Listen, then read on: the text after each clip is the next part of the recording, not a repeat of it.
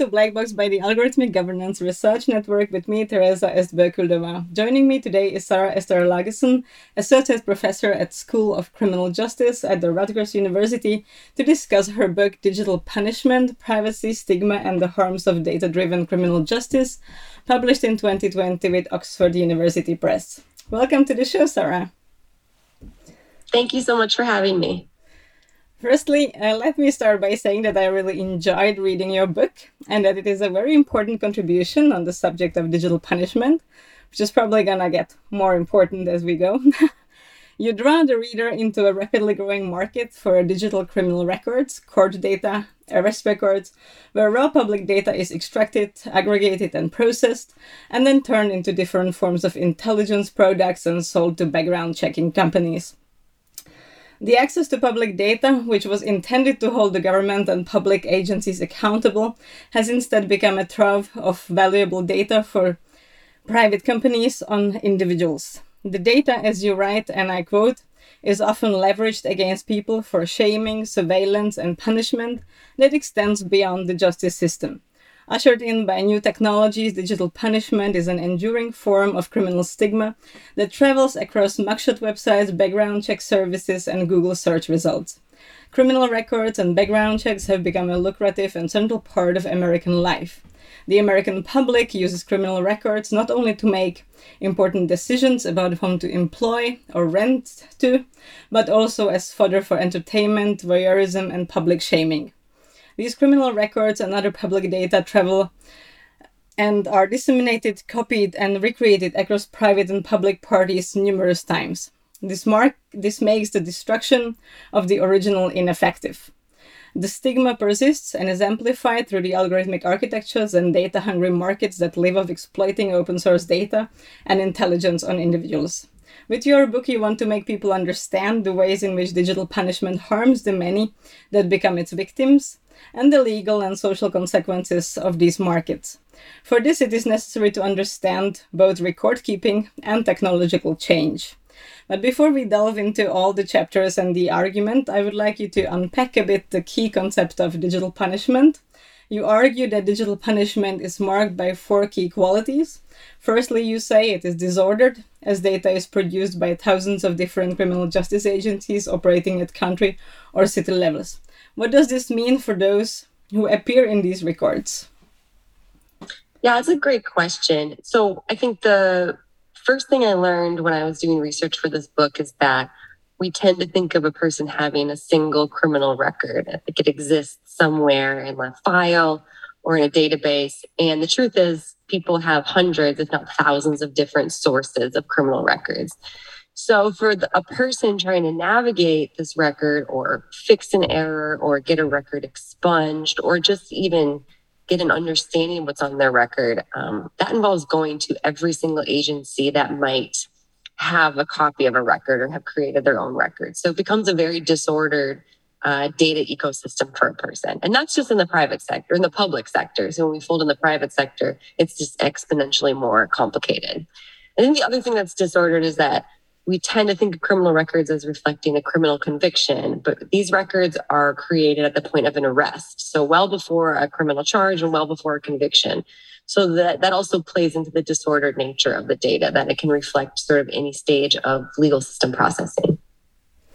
Indeed. And secondly, you argue that digital punishment is commodified. A huge market has evolved where private actors claim to deliver records in a manner that is more objective and data-driven and efficient than the government. Could you tell us more about this commodification? How, when, and why did this market evolve, and whom does it serve? Yeah, it really came out of the turn towards digitizing, everyday life in the legal system and all of our systems. And, these records in the United States are very unique because they are governed by public records law. But it used to take a little bit of work to go access the records. You had to go to a courthouse or go to a jail and look at a piece of paper or ask for a specific file. So you had to know what you were looking for and you had to put some effort into it. When things have become digital, you can, no longer required to just search for a single record on a person. You can ask for all of the records all at once. And so we've moved towards this sort of bulk aggregation of criminal record data.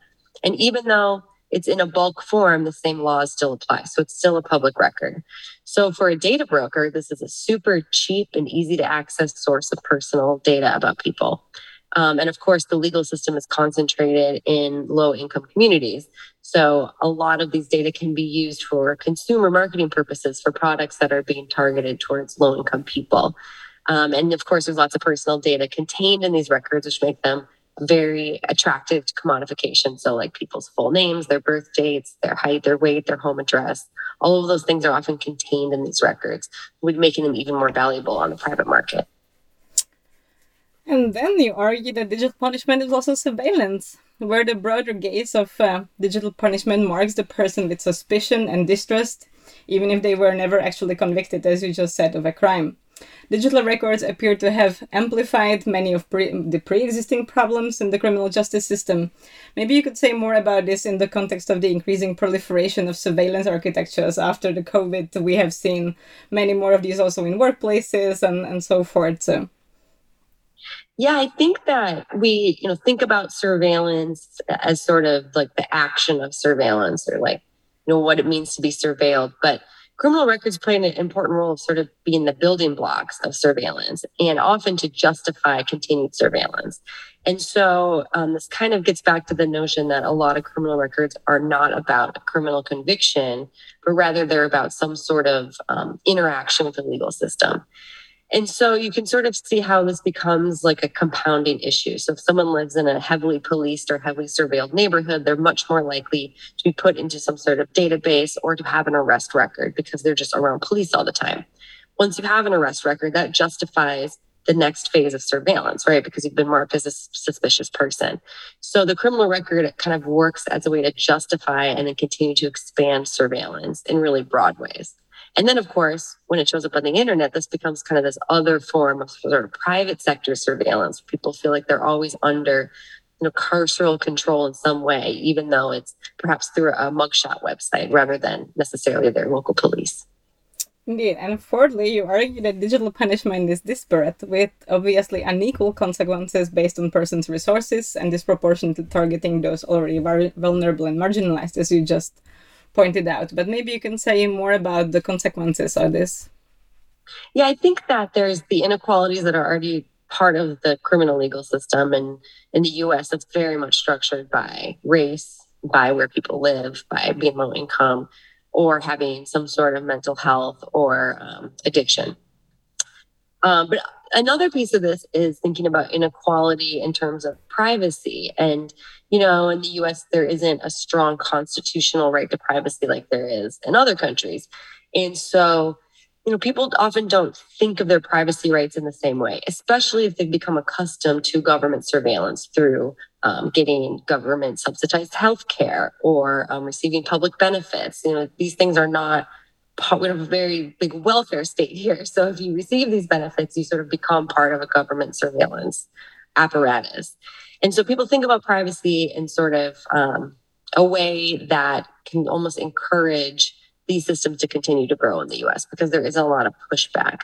And then for the people who do really have a strong articulation of their privacy rights, they are able sometimes to have their criminal record removed from the internet, or they are able to argue for their records to be sealed.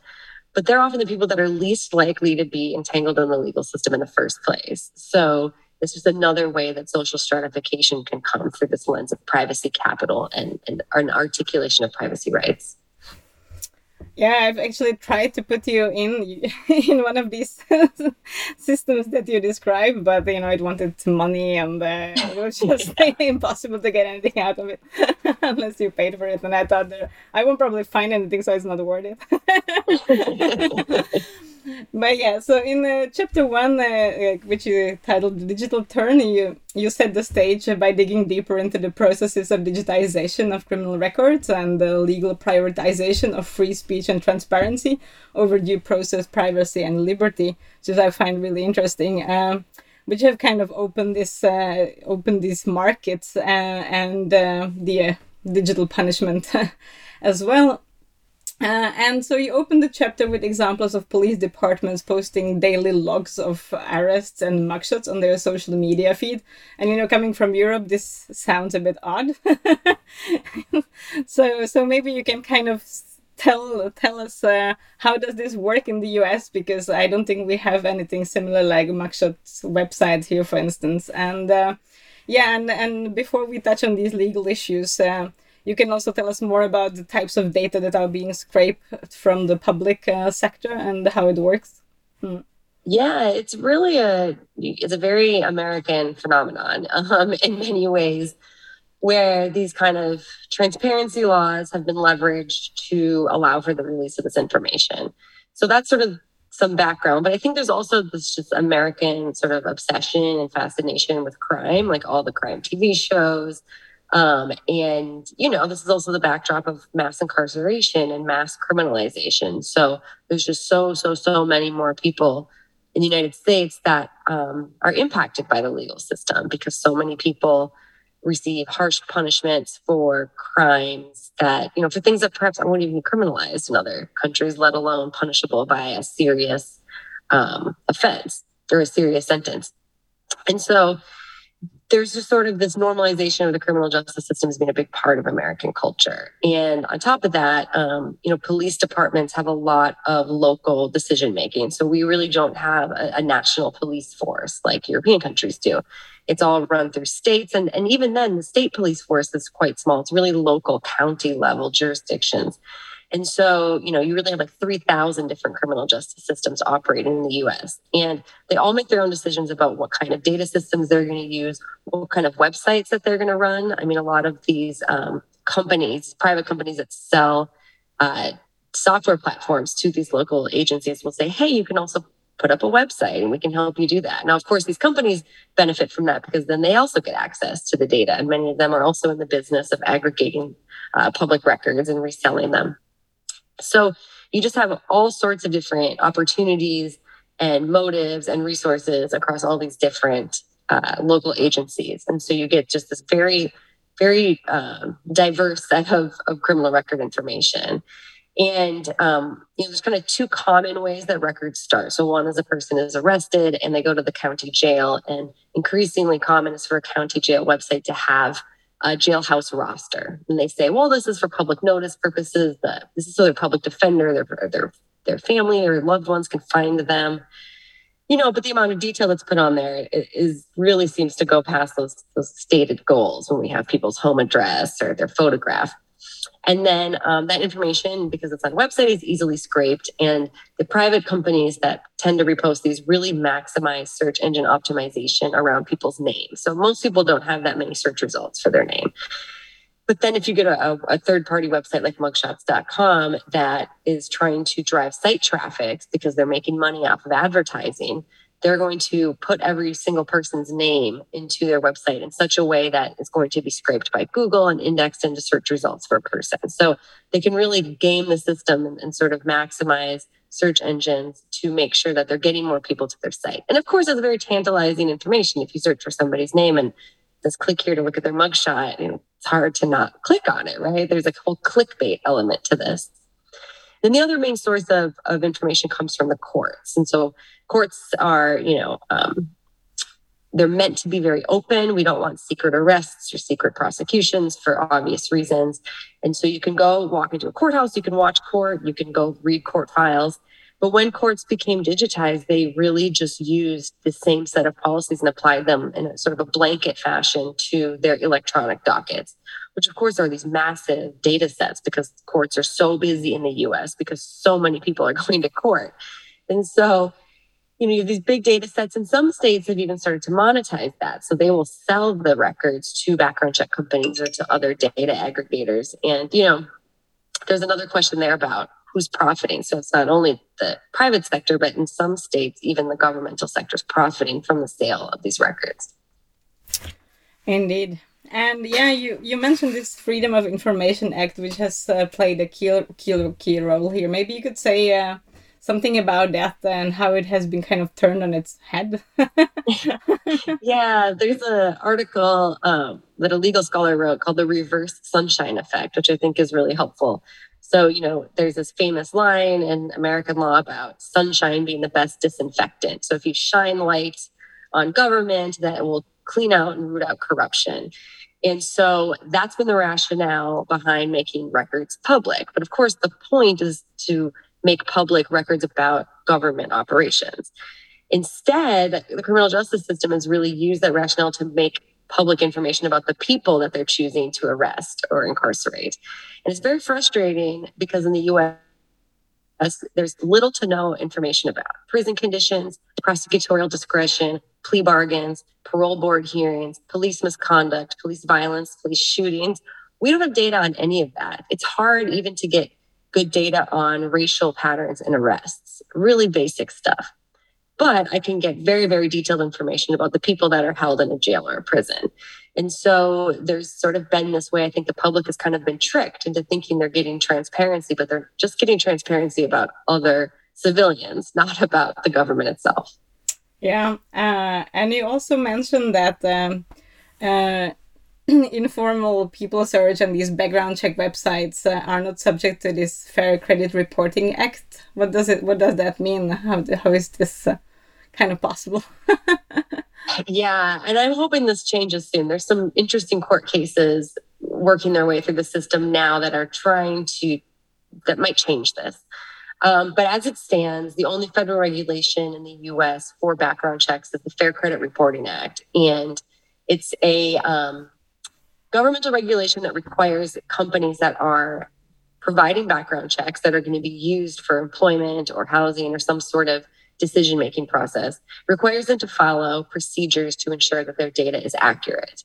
So, it adds in a liability where if I have a background check run on me by an employer and all this incorrect information comes on, and then I don't get this job because of the incorrect information, I could sue the background check company, or the background check company could be fined by the federal government for not showing that they have good procedures in place for accurate information. And there's notice requirements about they have to give me a copy of the record, things like that.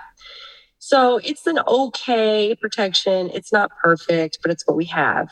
However, the companies that are simply scraping and aggregating the data, they claim that they are not a background check company, or what we would call a consumer reporting agency. They say, well, we're just like Google, or we're just like Twitter. We're just a platform where third-party information, by this they mean information from the courts, is just aggregated and we can't be responsible for it. Now, it's really tricky because the information that they produce really looks like a background check. It just will say on there, this is not a Fair Credit Reporting Act compliant background check. So, an employer shouldn't use it, and the employer would also be liable for using an unregulated service. But we don't know what employers do before the formal stage of background checking. They could search for people and say, well, this person's just not qualified for the job. And because these companies say they're just a platform, they're protected by Section 230, which is a very hotly debated law in the US that protects the freedom of the internet. And it means that the platform that's posting this information or letting third parties post information is not liable in any way for something that's incorrect or defamatory. So it protects something like Yelp, right? Where if there's a restaurant review that's factually incorrect or very damaging to the reputation of a restaurant, that restaurant can't sue Yelp because of what another person posted. So I think it's a very weak argument for these companies to be making, but as it stands, they are just totally unregulated. They're protected under Section 230. And we'll see if the courts start to say, I don't know, you look so much like a background check company. We think you need to be regulated differently. Indeed. And as you just said, the key consumers of this criminal justice data are not the citizens who watchdog the government, but the companies that not just to kind of watchdog one another. But on top of it, as you show in this chapter 2, which you titled The Broken Records, they often do it using incomplete, incorrect, or misused data. You already kind of touched upon that, the fact that there are so many sources and so many jurisdictions and so forth. You show how the drive towards this technological innovation in the criminal justice system has created this situation, and you use 2 case studies of New York and Pennsylvania. And you open the chapter with a meeting organized by a nonprofit that helps people obtain their criminal record or a rep sheet. There are also various expungement services and industry and in itself, as it appears to me. And the simple question is, why is it so incredibly difficult in the US to access one's record and to correct it or to remove it? I was fascinated by the existence of these non-profits and organizations and so forth. It's just, yeah, very kind of. Yeah, I was shocked by that too. I mean, this record is used routinely to deny people employment, to deny them housing. The collateral consequences of a criminal record are widely documented. There's literally thousands and thousands of laws based that bar people from all sorts of things based on a criminal record. So different types of jobs, like being a home health aide or working in like a hair salon, right? You can't serve on a jury, you can't vote. Like there's all these ways that you're impacted by having a criminal record. So you would think that because it's so important, it would be, possible for a person to know what's on their own record. And it's amazing. Most people have no idea. And that's because the record keeping is pretty bad. And all the local jurisdictions keep their own data. And they are supposed to, in every state, give it up to the state level where your person's a rap sheet, where all the information is supposed to be contained. But you have to pay money to get access to that. And most people don't have the time or the money to do that. You have to get fingerprinted in most states. Where I work in New Jersey, it's $40 just to look at your own record. So I think an easy policy solution is, first of all, give people access to this record. And we have great federal regulation around educational records, health records, credit reports, where you have the right to see your own information. We have not applied that right to criminal records. So it's just, become this unfortunate situation where people perhaps want to, maybe they think that there's something, a private background check that doesn't look right, or they want to get their records sealed or expunged. There's increasingly more legislation in the US where people can have their records sealed after a certain number of years. The problem is, to do these things, you have to go get a copy of the record. So we have this sort of cottage industry of nonprofits that will help people with that. It's tough, though, because legal aid is very scarce in the US. And the only time you're guaranteed a lawyer is if you're facing criminal charges and you can get a public defender.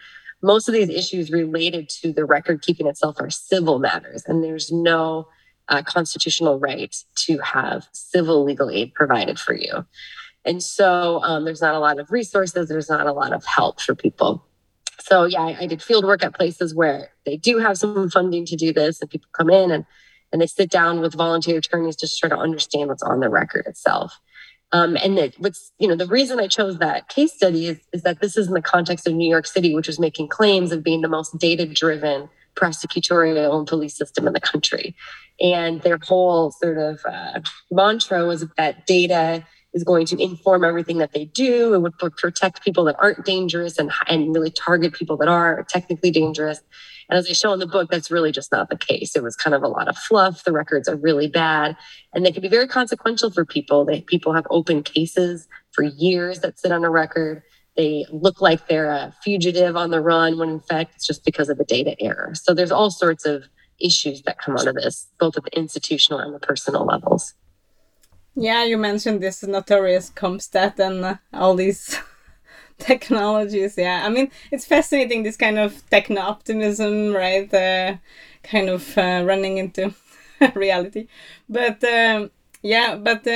what does it mean when, for instance, you have you note some kind of estimates from a couple of lawyers, or that 30 to 50% of error rates happen on these kind of rap sheets, and that kind of these cases are not closed. I mean, what does it mean when this kind of bench warrant is not sealed? What consequences can it have for people? Yeah, it's really hard. I mean, once the record's out there, it's used to justify all sorts of discrimination and public stigmatization. And, I think it's very frustrating for people who, so some people say, yeah, okay, I have a criminal conviction. They may have, there may be questions about whether it was deserved or not. And, nearly 100% of felony convictions in the United States happen through plea bargain. There's no jury, there's no trial.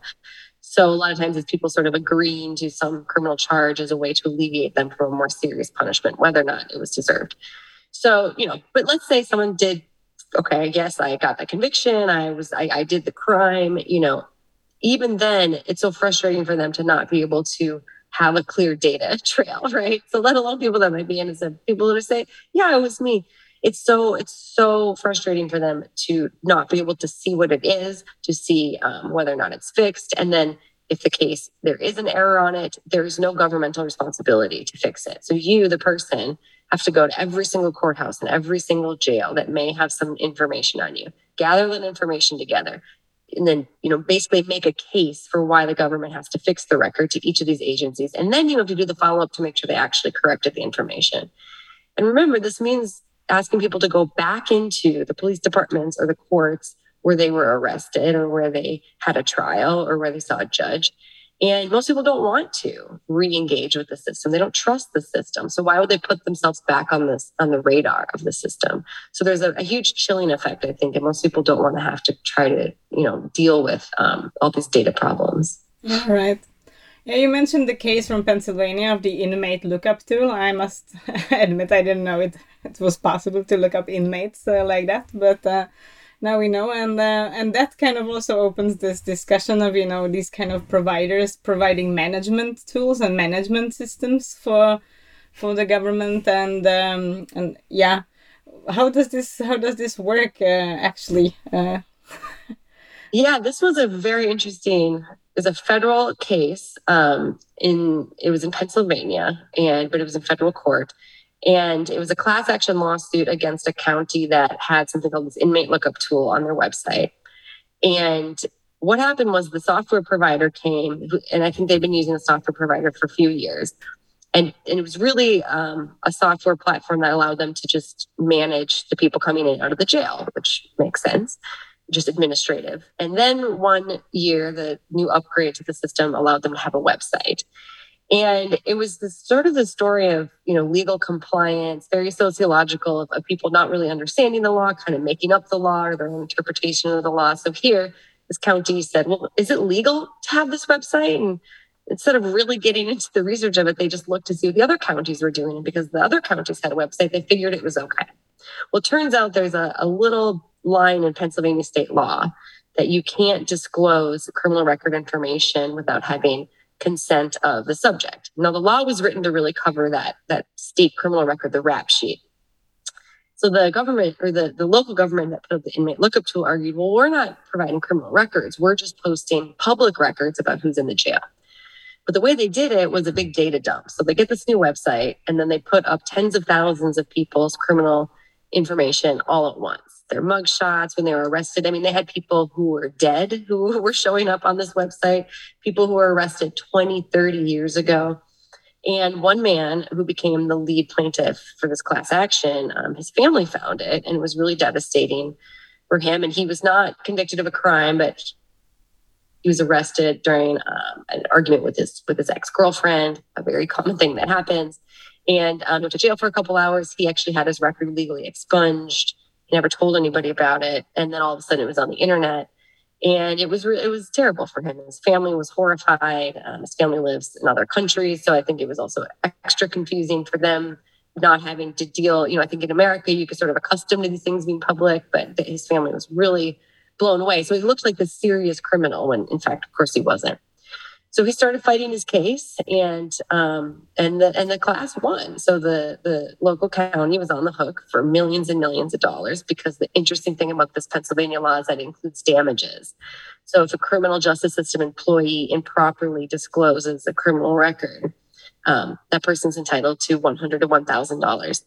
And so it was a jury trial, and the jury awarded those damages to the class. So since then, since the book and in the past couple of years, there's been a lot of negotiation about how much money is actually going to get paid out. And I think they finally just settled it in the last couple of months. So, it was a rare example of sort of the people winning in one of these scenarios.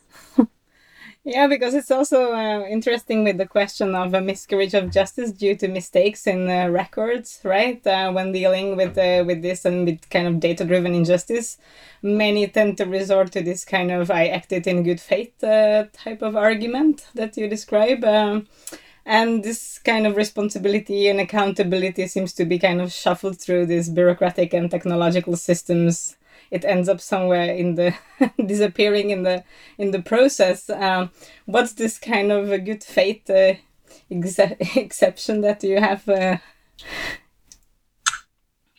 Yeah, this is sort of fits into this broader concept of legal immunities in the US. So, it's a very litigious society here, and people sue each other. In fact, we have a sort of a lack of regulation because the legal system allows for lawsuits. So instead of having government regulate, a lot of like consumer safety and things like that happen through litigation between parties.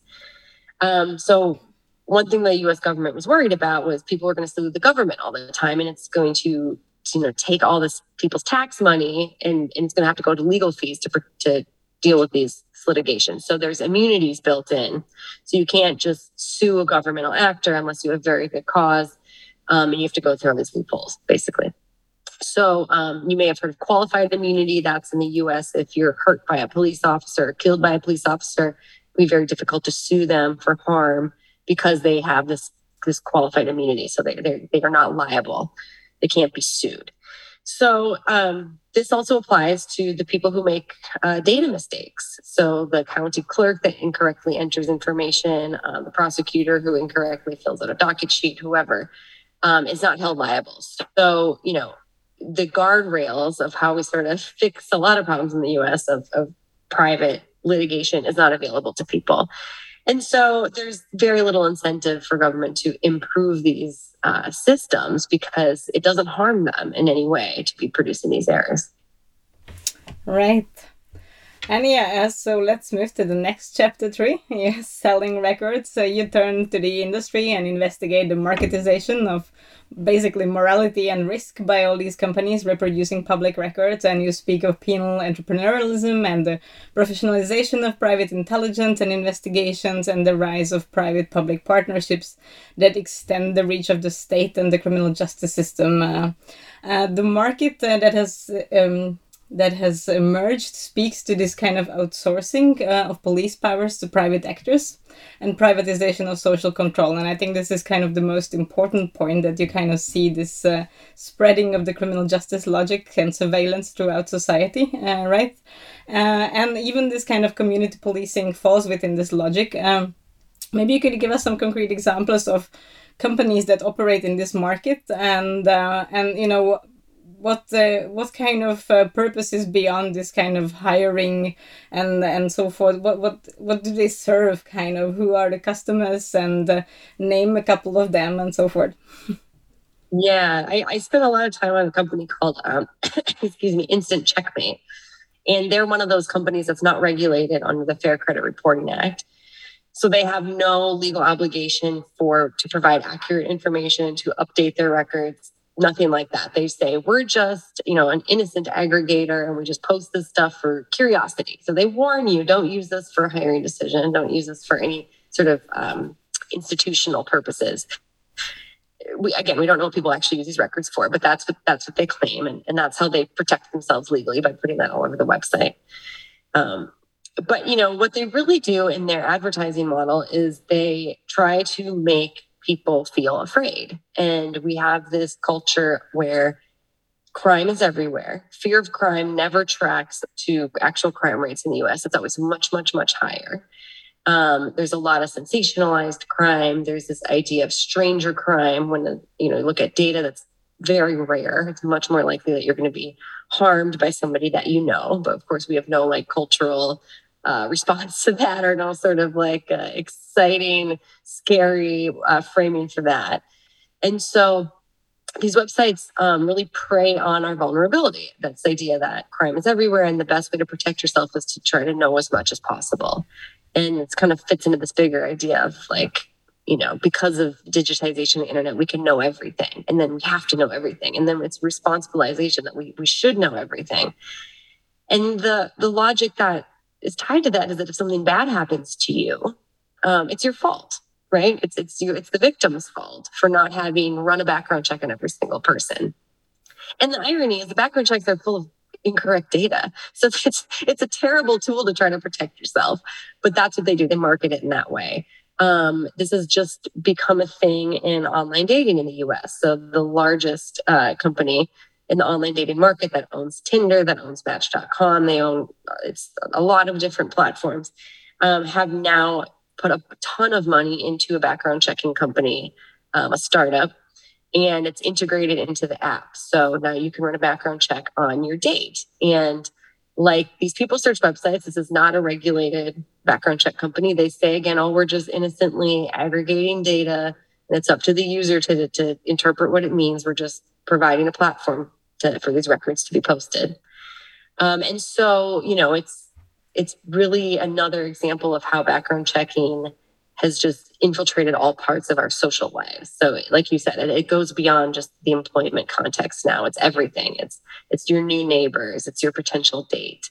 And what's harmful about that is it's shutting people out of society. And in fact, it's shutting people out of all the domains that we know could prevent crime, which is letting people get into safe and steady relationships, safe and stable housing, safe and stable employment.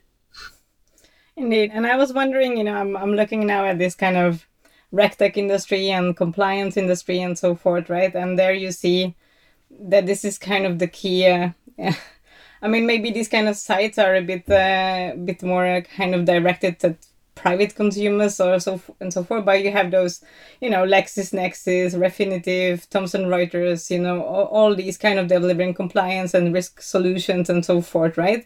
And part of this is always because of due diligence, enhanced due diligence. Now the sanction screening, all of that requires this kind of these kind of tools, right? Where you aggregate also data from media, from whatever they might be having, scraping social sites and so forth. And have you looked into this kind of compliance sphere? Because I find it really interesting, because this is where you get, a legal obligation to do due diligence and so forth, and you must do it as a bank or a regulated entity. So you're basically forced to do your intelligence, and you're forced to kind of use these providers to comply with the law, but at the same time you kind of the state has kind of chosen to delegate all these powers to the private sector. And since it is intelligence, you can always claim, well, it's just intelligence, and this is the best decision making support we just have at this particular moment in time, and we don't have to prove that it is correct.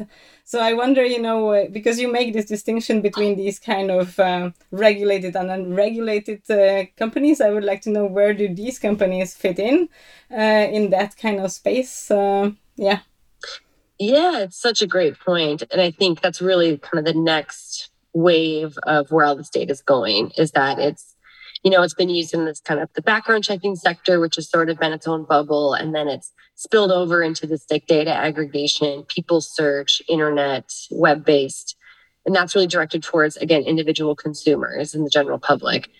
But the sort of the super aggregation of data into risk modeling and predictive analytics and continuous background checking and all these sort of almost like live updated modeling that is possible now. I mean, I think the intersection of regulation is who's leading the law, right? Is it that there's an actual identifiable problem and that the law or policymakers look to a solution, or is it that these companies market the existence of a potential problem? And, there's great research on legal consciousness and organizational compliance to law. And if you really dig in, a lot of the times the threats are quite imagined, and they are kind of whispered into the ears of companies that are regulated, not by government, but by whoever's going to profit from this feeling like a legal obligation. And so, there's so many strands to unpack there, but I think the way you put it is so great, because thinking about like who is the audience and who benefits is always the most important questions I think to ask here. And I think in general too, people, especially employers, have a big gap in understanding of what their actual legal liability is. And so, there's really great research that looks at the truth and sort of what lawsuits actually come up and what sort of bad things might happen to companies versus what expectations are. And there's just such a wide gulf there between the two. Yes, indeed. Yeah, it is a bit like with every single regulation that comes, you have this huge market that opens up, right, for all kinds of software and all kinds of consultancies and so forth. And those are, again, heavily involved in making regulations, right? So you could say that, the states try to capture the regulation, the private regulation, but the private regulation might have captured the state. Yeah, right. But yeah, and let's turn back to the book and to the chapter 4. You write about these vigilantes. I found it really interesting. These digital vigilantes, or these kind of ordinary citizens trying to create online crime watch networks and often in their neighborhoods and blogging and Facebooking and tweeting and retweeting these kind of police sites and so forth, and shaming and sharing information kind of in the name of public safety. But again, this creates this persistent sense of unsafety, right? And threat and so forth. But how do they? I was kind of interested most in the way in which they try to legitimize what they're doing, and how do they explain that this is kind of important and yeah. Yeah, this was actually what started this whole project. Was somebody in my community started a blog when I was a graduate student where he was posting the local inmate roster from the jail. But they would put up just a text-based file that would regularly update with who was currently in the jail, and he was sort of frustrated that it was being live updated and not archived. So he was making his own archive, and it was on Blogspot, so it was indexed by Google, and so people's names started to be attached to his blog, and so I emailed him and said, what is this? Is this legal? Like, what is this? Why are you doing this? And it really opened the door to interviewing a lot of other people that are featured in that chapter who run similar websites. And as I was doing the research, it really transformed from blogs or websites into social media. And then the next iteration has been platforms designed just for this. So like Nextdoor.com, there's an app here called Citizen. And so I've watched the kind of activity evolve, but I think the justifications sort of have remained the same. And one is, people felt like the media was not paying attention to local issues, and that this was their way to kind of notify people, in their small community, their very hyper local focus. This was also, it was before Trump was president, but I think there was a lot of things I heard in these interviews that, looking back, signaled to me that there was this growing distaste for the elite media that was not covering issues that mattered and instead was covering things according to their own agenda. And of course, that became rhetoric that ushered in that presidency. So, the project started at a very interesting moment in time in that sense. And then there was also the sense that not only were the media not doing their job, but that local police weren't being responsive, and that if you could crowdsource public safety, you could be more effective than the police, who again have an agenda that doesn't respond adequately to local issues. And so those were some of the kind of rationales people gave me for why they did this. And then, of course, they had the argument we've talked about several times now that, well, it's public record anyways. And so you can really absolve yourself of responsibility for putting out stigmatizing content about other people that might harm them because the government's doing it first. And so, people could really kind of use the First Amendment in very creative ways in that sense. Yeah, right. Yeah, and it falls also into this logic of this community policing, right? It's just such a uncanny thing. But yeah, and you moved in the next chapter called Digital Degradation to the actual harms of this digital punishment and the ways I find is really interesting that people attempt to or fail to manage their kind of digital doubles or the criminal doubles. And many opt for strategies of digital avoidance, try to avoid the internet altogether, fearing that engaging the problem will only make it worse. And you mentioned two cases which I thought were interesting. The one of this Daryl, or who you call Daryl, whose booking photo appeared in the Bested magazine and with a gallery of mugshots. And on top of that, his identity was stolen while he was in jail. And this identity theft I found particularly interesting because, as you note, it's often overlooked consequence of posting personally identifiable data on arrests and incarcerations. And as a result, even though the charges against him were dropped, his online reputation was damaged, obviously, and the identity theft destroyed his credit score on top of it. And he tried to remove his mugshot from several sites, reported the stolen identity, and seeked expungement, but he gave up quickly. And another was this Kyle, who was caught in a large-scale criminal investigation of alleged internet-based sexual misconduct by a certain digital accident. And although the accusations turned out to be false, they again created irreparable damage.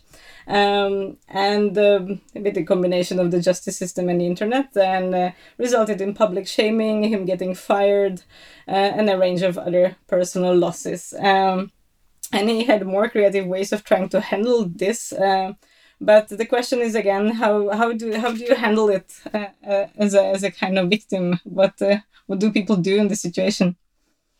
Yeah, it's tough. So yeah, Daryl's a great example of someone who did a lot of work to understand all of these problems because they were happening in kind of different institutional settings. There was this magazine and a website, and then there was the identity theft, and then there was his actual legal case, and then legal expungement that would accompany that. And it was completely overwhelming. And in the meantime, I like how you put it, he said you don't want to address it because you don't want to make it worse. And I think in the book I talk about the Streisand effect, which is this internet phenomenon where by Barbara Streisand said don't photograph my house, and everyone went and photographed her house. So you don't want to draw attention to things, and you interviewed lots of people that talk about trying to fly under the radar, and that's harmful, though. That means you're not looking for jobs or places to live or new friends or new social groups or civic engagement or volunteering or meeting the other parents at your kid's school. I mean, you're missing out on all these parts of life that are fulfilling and, from a social perspective, very beneficial socially to have people participate in that way. So I think there's individual and broader harms that come from the digital avoidance. And then there was the handful of people I talked to who tried to address it themselves. So Kyle, who had some background in IT, he started blogging and writing web posts and making social media content about the TV show Arrested Development because it had the word arrested in his name. And so he was trying to crowd out that other content. He started websites, he started a company.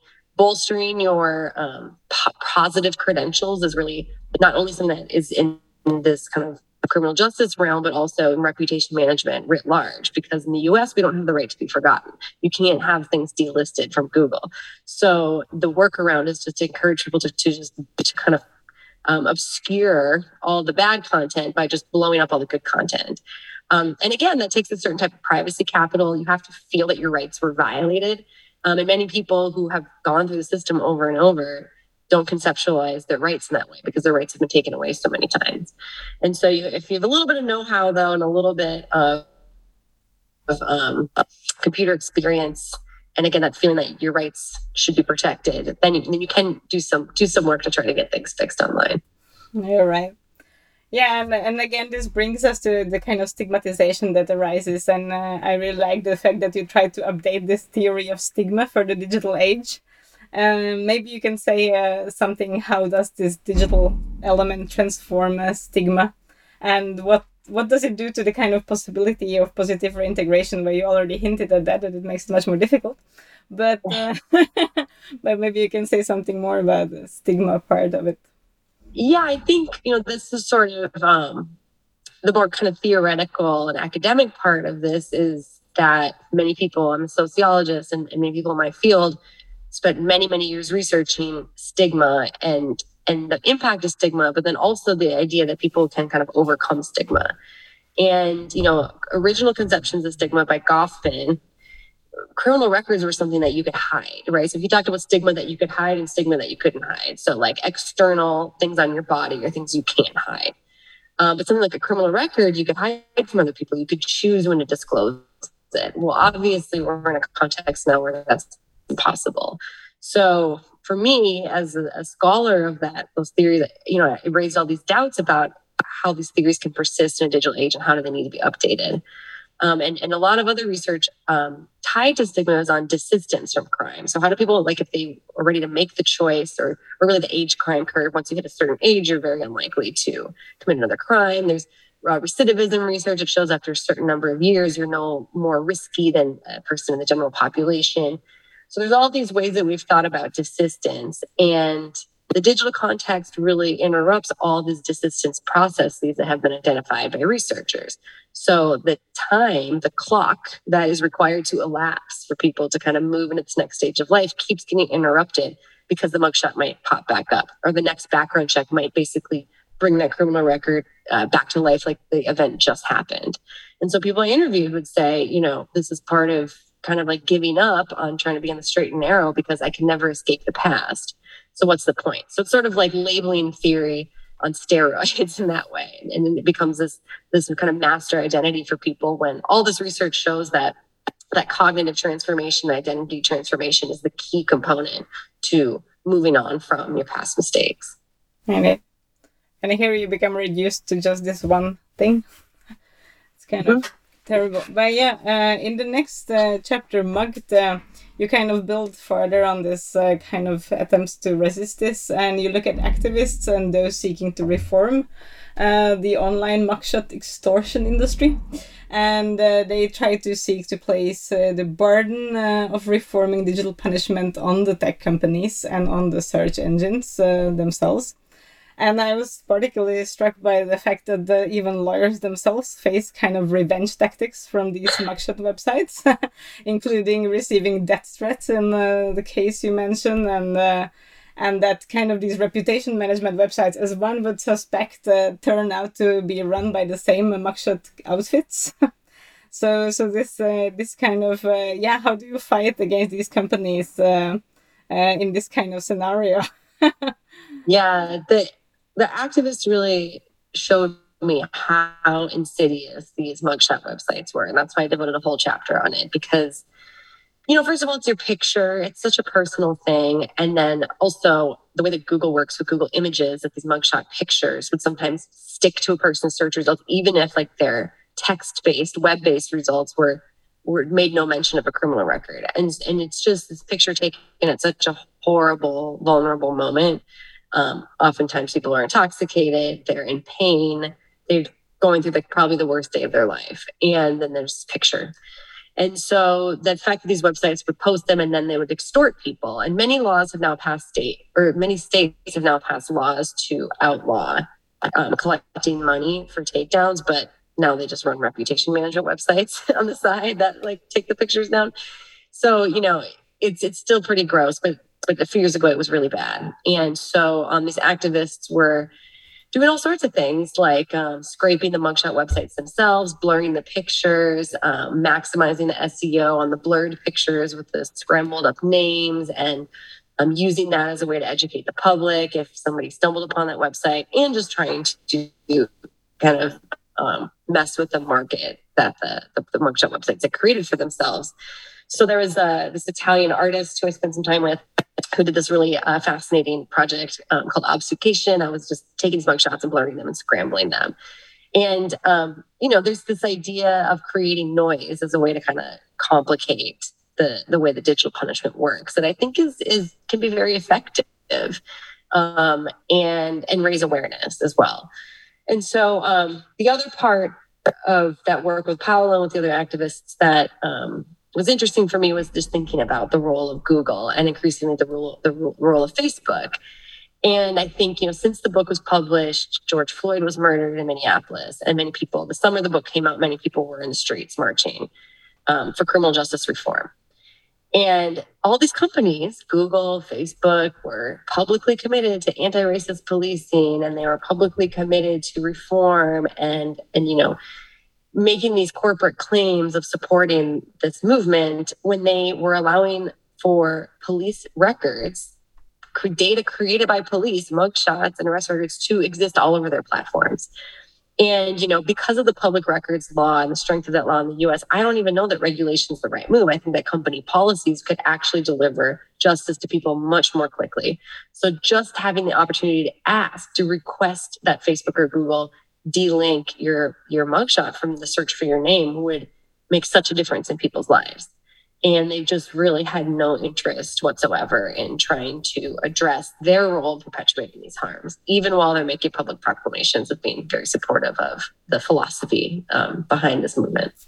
Yeah, but even if you have this possibility to de-link on Google, right, the right to be removed, the discretionary judgment is left to the corporation.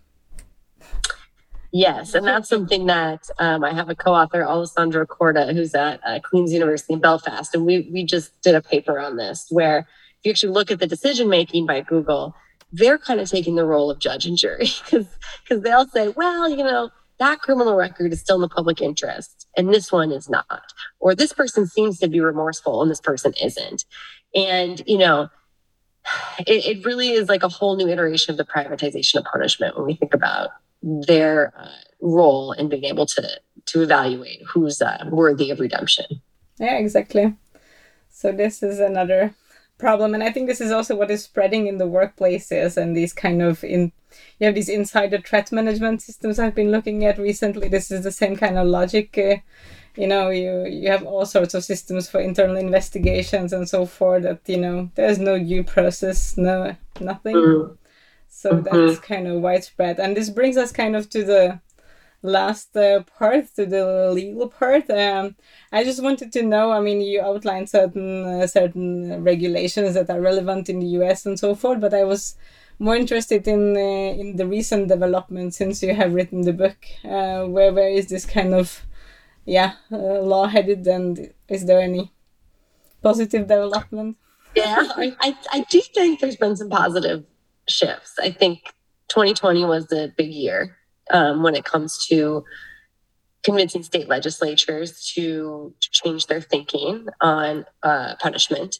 So quite a few police departments have stopped releasing mugshots, and it really is an agency by agency decision. Some states have passed laws that bar law enforcement from posting mugshots on social media. California just passed a law there. Newsrooms have started to change their attitude about this quite a bit.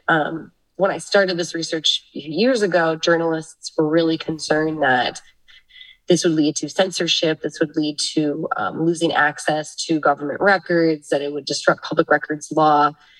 But since then, now newsrooms are allowing a newspaper by newspaper right to be forgotten. So if you have this old crime story, you can write to them and ask them to consider taking it off the internet. Some of the biggest companies that own most of the newspapers in the U.S., including the AP and Gannett newspapers, are no longer printing the names of people suspected of minor crimes. Gannett newspapers are no longer publishing mugshots online. So there's like these kind of efforts to kind of stop it before it becomes a problem for people, which is great. It's kind of hitting it at the source. So there's definitely been some changes there. And the other big thing that's really taken off in the past few years is expungement law. And part of that is because of marijuana decriminalization. So states, when they legalize marijuana, they have all these thousands and thousands and thousands of people that have marijuana convictions they got to do something about. So that's really accelerated automated expungement, automated record sealing. And it's incredible. Almost every week another state has expanded their expungement law. And so the more people that get expungements, I think the more leverage and pressure there will be on private companies to keep their data updated. There's a couple people search companies, these unregulated background check companies that are in federal court right now. There was just an oral argument on Tuesday for one of these cases. And they're trying to say that they are protected under Section 230 and they're not responsible for the accuracy of the data. And these appellate courts are saying, I don't think so. It sounds like you need to be regulated. And so if there's enough activity there, this could be a Supreme Court case in the next couple of years. So we'll see. The one thing that does, bring concern, though, is that there's certainly a perception in the past few months in the U.S. that crime is going up. There's been a renewed attempt from the right wing to bring sex offense registries and sex offenders back into the public consciousness. We know that sex offender registries do not work. They're very ineffective. They're full of people that aren't dangerous. They're deeply, deeply stigmatizing. And yet, the latest Supreme Court nomination hearing, there was an enormous focus on sex offense registries. So I don't know. It's criminal justice in America is always kind of doing this pendulum back and forth. But I do think that some of the kind of narrow and discrete problems identified in the book have been getting addressed. Yeah. Yeah, and you conclude then with the fact that we are now all at risk of digital punishment and surveillance. And this is correct. And as we have seen, one incident or one record can create a cascade of harms. that is kind of impossible to hide from. But you show throughout the book that we also indeed bear the likelihood of being impacted and its consequences unequally, and you also view this kind of privacy regulation as a potential way to go, as I understand it, and you mentioned GDPR. And I just read today this piece by Oliver Ballo in Forbes on actually GDPR, and the way it is actively used by oligarchs and their lawyers as a weapon against journalists and anyone else who wants to subject their rich clients to scrutiny, effectively harassing them into silence because they have the same right to privacy as everybody else. So I just wanted to, know if you have any comments on that. Yeah, because this is the kind of... it's all such a moving target, right? Like the second we think we figure something out, then somebody's going to exploit it to their benefit. So that's sort of, age-old human tendencies, I guess, and what we get from a very unequal society. I think it's very common for American scholars to look to Europe for solutions when it comes to privacy, dignity, and human rights. And we'll also look to Europe for the problems that can arise, for the loopholes, for the cracks in the foundation of these efforts. I think that we always have a lot to learn.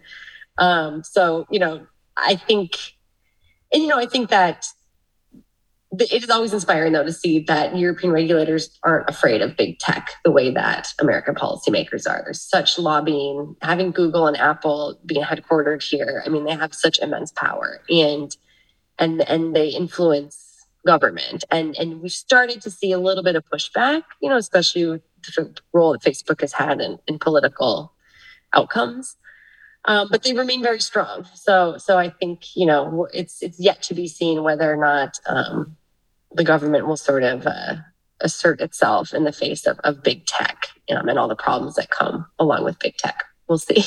Yeah, well, there is some new discussion about these antitrust activities and this new fellow, the antitrust department in the US that seems like interested in targeting big tech, but that's another story.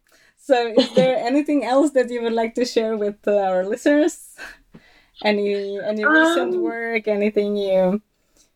Yeah, I think, well, first of all, thank you so much for your interest and your really thoughtful questions and for reading the book. That means a lot to me. And I love talking about this with people who do work in other countries. We can compare notes because I think that these problems, we might frame originally in our own geographic context, but I think these are much larger forces that we see everywhere. And I think making connections between different institutional patterns is really, really important, and to do it globally. So just thank you so much for the opportunity. Thank you for joining me and for this super enlightening conversation. And so this was Sarah Ester Lagesson on digital punishment, and until next time. Thank you. Thank you.